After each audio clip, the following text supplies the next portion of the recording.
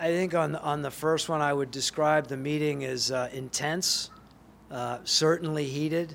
This is a very complex, obviously it's been a very dynamic and a complex couple of years. And for players, I'm not surprised that, this is an awful lot to ask them to digest. And this is a significant change for us, in the direction that we were going down.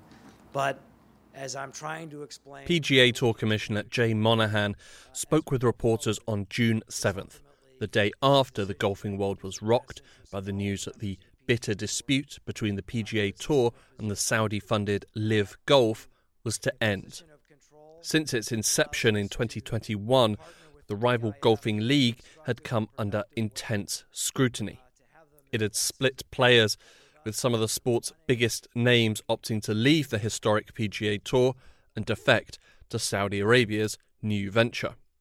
It also marked the most recent big-ticket sporting purchase by Saudi Arabia's Public Investment Fund. Additionally, it renewed focus on how the Gulf nation is using sports as a tool to improve its image overseas. This week, why has Saudi Arabia bought into the game of golf? Will their efforts to rebrand work? And will it help to reinvent the kingdom as a modern economy rather than a petrodollar-rich anachronism? I'm Hugo Goodridge, and you're listening to The New Arab Voice.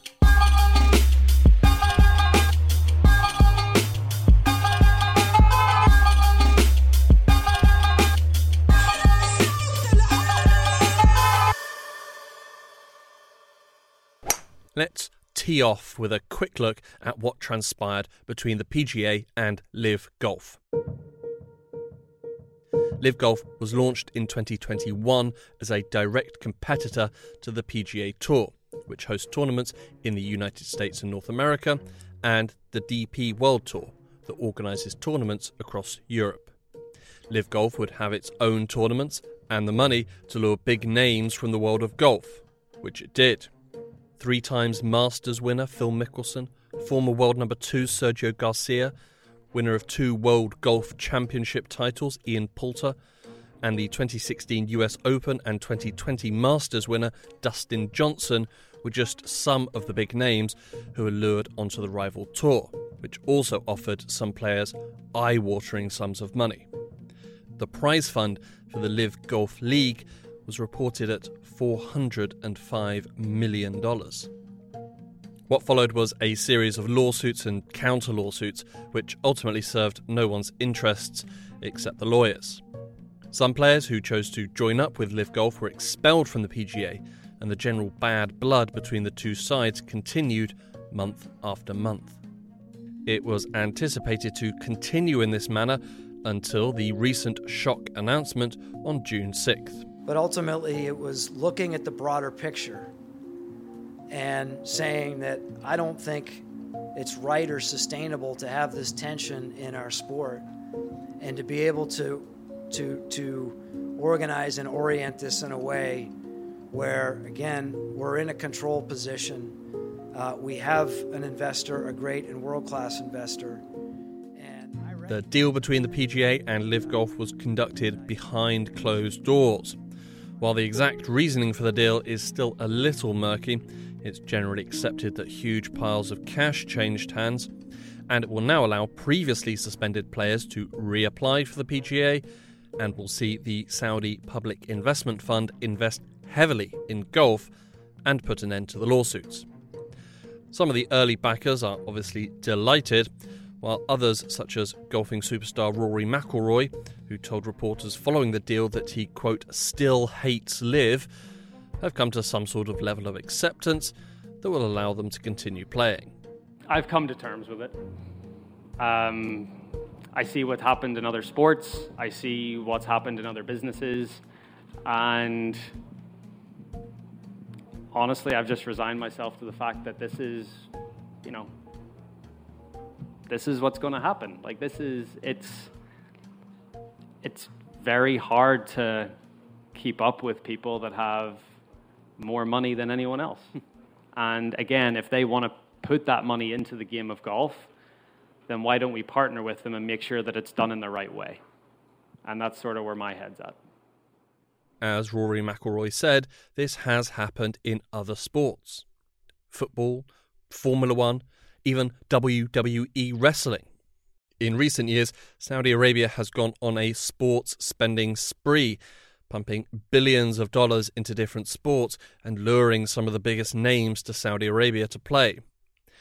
It's part of a concerted effort to rebrand the Gulf Kingdom, an effort often referred to as sportswashing. Yeah, we understand the investments that the Saudi government is making in these very large-scale entertainment sporting events as part of a deliberate strategy to whitewash its abuses and to deflect from some of the very well-known abuses that have taken place under MBS. This is Joey Shea. Joey is the Saudi Arabia researcher for Human Rights Watch. Crown Prince Mohammed bin Salman, or MBS, has led the injection of cash into sports, while also ordering and overseeing a litany of human rights abuses at home and abroad. Particularly over the past 5 years, the human rights abuses in Saudi Arabia have really increased under the behest of Crown Prince Mohammed bin Salman.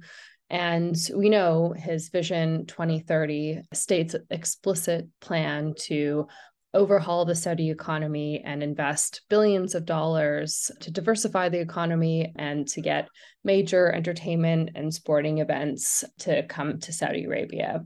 Vision 2030 is the brainchild of MBS and, in broad strokes, seeks to move the Saudi economy away from its reliance on oil. I don't think that we can deny that there's a real need for the Saudi economy to be diversified. I think that the Saudi population, like most populations around the world, are genuinely interested in sport, in football, in Formula One, in golf. But considering the timing and the aims that are written in Mohammed bin Salman's own Vision 2030, it does appear as though one of the main goals of these investments is to deflect from the country's abuses. The list of human rights violations is as long as it is horrifying. The list includes, but is not limited to, the targeting of civilian areas in Yemen with airstrikes, dropping bombs on school buses full of children, jailing and publicly executing political dissidents, jailing and torturing human rights defenders, the abuse of migrant workers, clamping down on press and internet freedoms, the arbitrary detention and extortion of wealthy opponents, and perhaps most well known, the murder and dismemberment of Saudi critic and journalist Jamal Khashoggi in 2018.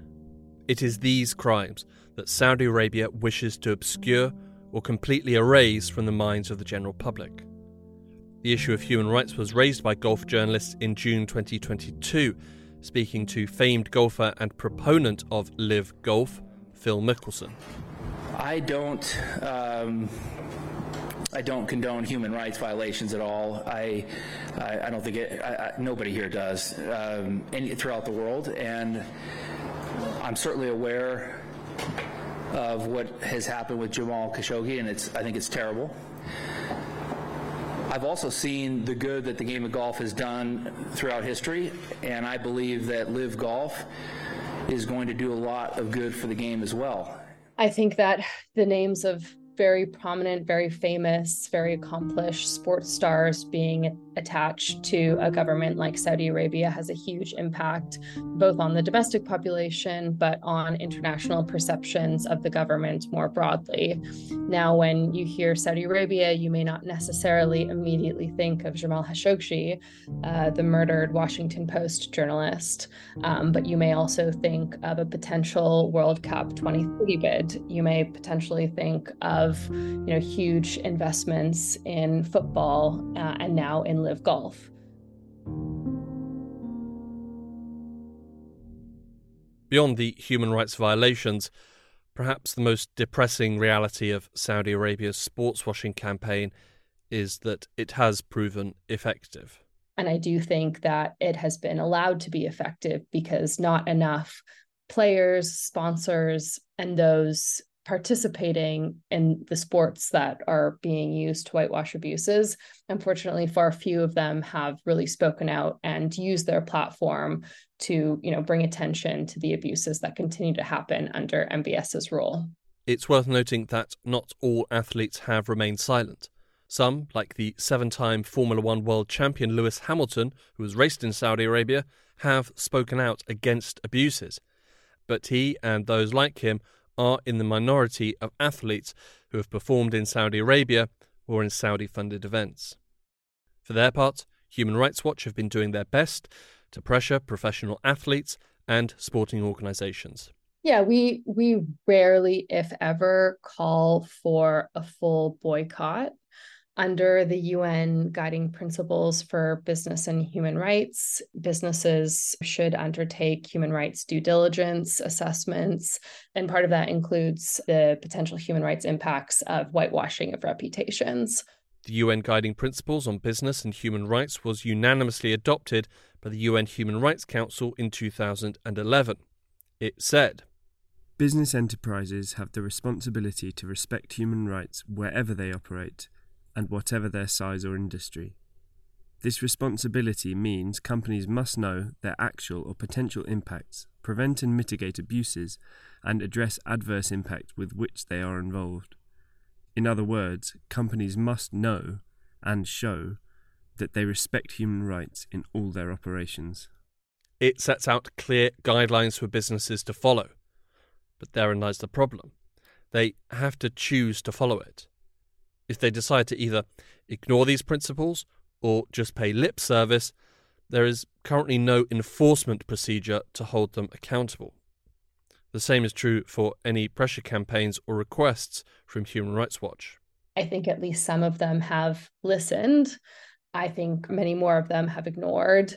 And I think even those who have listened have not taken the steps that we have outlined that would be necessary to sort of mitigate the impacts of Saudi's whitewashing efforts.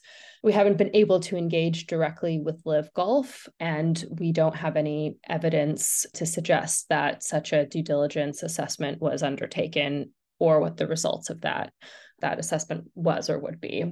For players and for sponsors, I think we've said this time and time again, we're not calling for a boycott of Saudi Arabia. We're saying that if you are engaging with a sport that is clearly being financed by the Saudi government, you really should be using your position of influence to raise awareness about the ongoing abuses inside of the country and use your position to push back and make sure that business relationship is not being used to whitewash their abuses.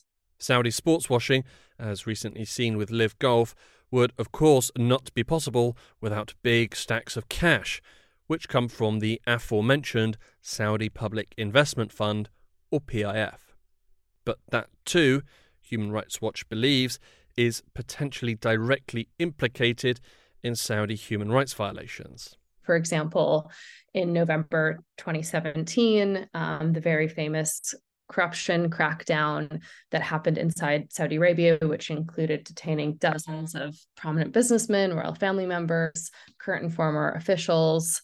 Outside of any recognizable legal process, the authorities pressured many of these people to hand over assets in exchange for their release. The PIF is not just being used to whitewash abuses, but it's also been directly implicated in abuses.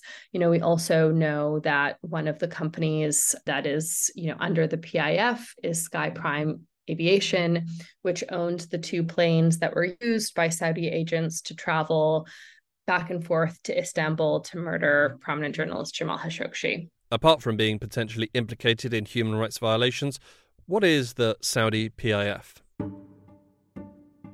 The PIF, the Public Investment Fund, was established in 1971 by royal decree, and it's around $700 billion right now. This is Imad Kehab, the Director of Research and Analysis at Arab Center, Washington, D.C. Although a few years back there was talk that it's really hemorrhaging money. It was at like 500 billion or something. But I think Aramco, the Saudi oil company, has posted some really significant profits and income over the last few years because of relatively higher oil prices. So it has been replenished to about 700 billion. It is from this giant piggy bank that the money for LIV Golf and the rest of Saudi Arabia's sporting ventures came. But they're not blowing it all on golfing weekends. The funds are invested in all kinds of activities. I mean, real estate, businesses, and obviously sports. The PIF money is also invested in foreign government bonds and ventures overseas. It's also used to fund some of Saudi Arabia's humanitarian aid to other countries. And it's a very, very diverse kind of portfolio, although it's very opaque. I mean, not much is known about it, simply because it is a fund that is controlled by the royal family, and specifically by the Saudi Crown Prince Mohammed bin Salman. So the whitewashing of Saudi human rights violations is actually more of a byproduct or secondary function of the PFI. For the Saudi government, its primary stated objective is to diversify the Saudi economy away from oil, in preparation for a day when the world no longer wants oil, or more likely, when the wells run dry. Today, a lot of it is used for, to influence outside actors and specifically in sports. And, tourism projects, we're talking about projects that cost billions and billions of dollars. Saudi Arabia is now embarked on an entertainment kind of a drive involving tourism, involving inviting international events, international festivals, and things of that nature to widen the scope, so to speak, of Saudi foreign policy. And it can be called a soft power instrument where Saudi Arabia is using its money to increase its clout overseas. For MBS, tourism and entertainment are a big deal. The Crown Prince is seeking to bring in an ever greater number of tourists into the country. Since 2008, Saudi Arabia has seen only a modest rise in tourism figures. In 2008, they recorded 14.76 million visitors, and in 2019, they recorded 17.53 million. In 2020 and 2021, the numbers fell dramatically as the world stayed indoors. A large majority of the tourists visiting Saudi Arabia today are religious tourists, completing the Hajj to Mecca. Problem is, but how much will tourism bring in? I doubt that it's going to be bringing in the heft, bringing in the large sums. In 2019, Saudi tourism receipts were valued at around $27 billion, while the UAE recorded $49 billion in tourism dollars. It's also not so much as an employer. Tourism is not employing a whole lot of people. This is not only also an economic issue, it's also a social issue. It's tourism requires a lot of people to work in hotels and restaurants, be tour guides and things like that. These things don't necessarily bring in a whole lot of income for individuals. And generally speaking, these are done today. Saudi society is 40% expat. So these are the people who are probably going to be the ones who are the pillar of a tourist sector, because the Saudis are not necessarily employed in this sector except for probably hotel managers or something of that nature. So, Saudi society is 65% youth. You need a lot of tourism to really employ a whole lot of Saudi youth. And this is not yet, it's not there yet. By buying into popular sporting events abroad and at home, and in turn doing their best to brush aside ongoing human rights violations, there is the hope that it will serve as a tool to bring in domestic, regional and foreign tourists and their money.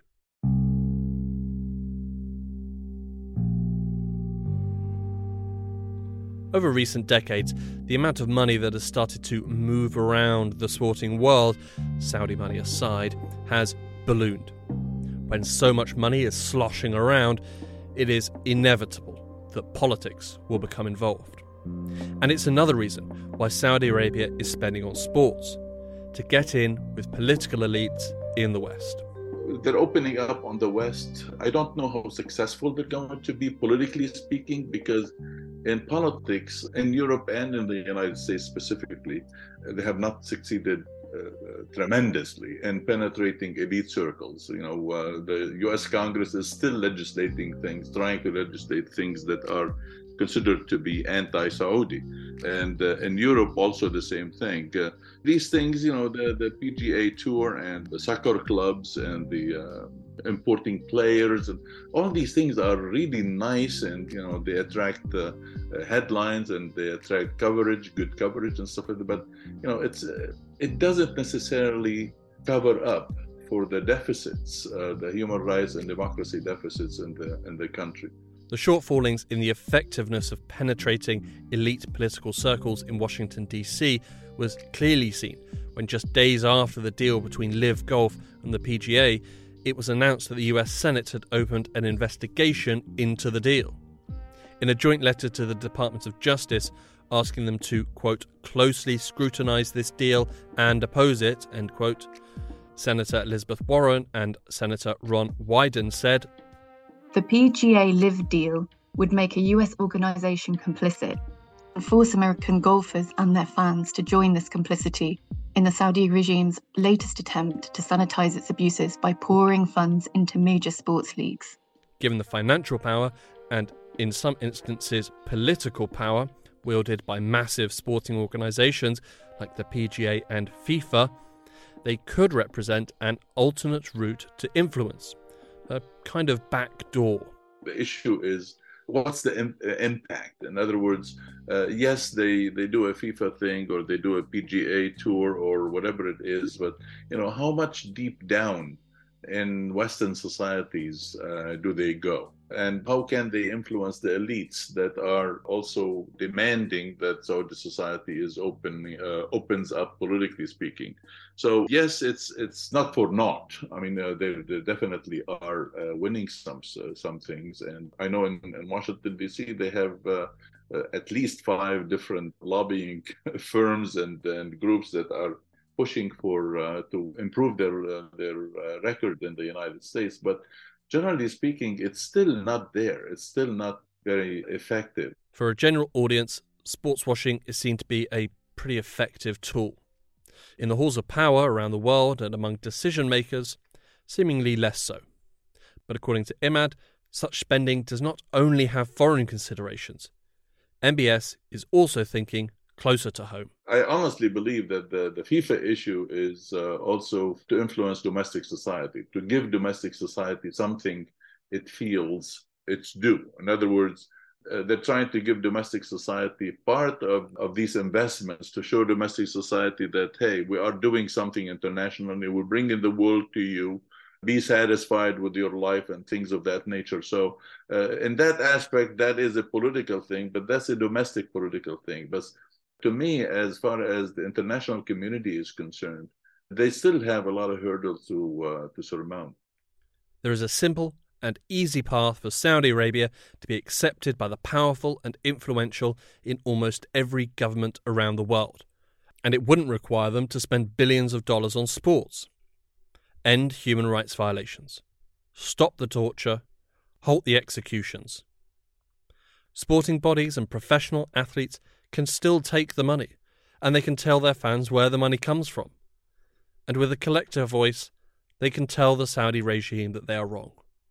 They can be a force for good against injustice and cruelty.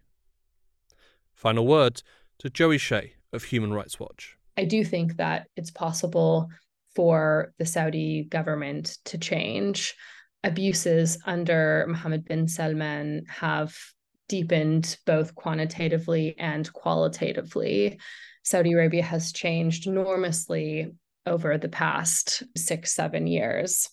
And I think that he has been able to get away with this increase of repression through this strategy. But he's not immune from changing his behavior. And I think that one of the most powerful ways to make the Saudi government change their behavior is through sporting and large-scale events that people are interested in.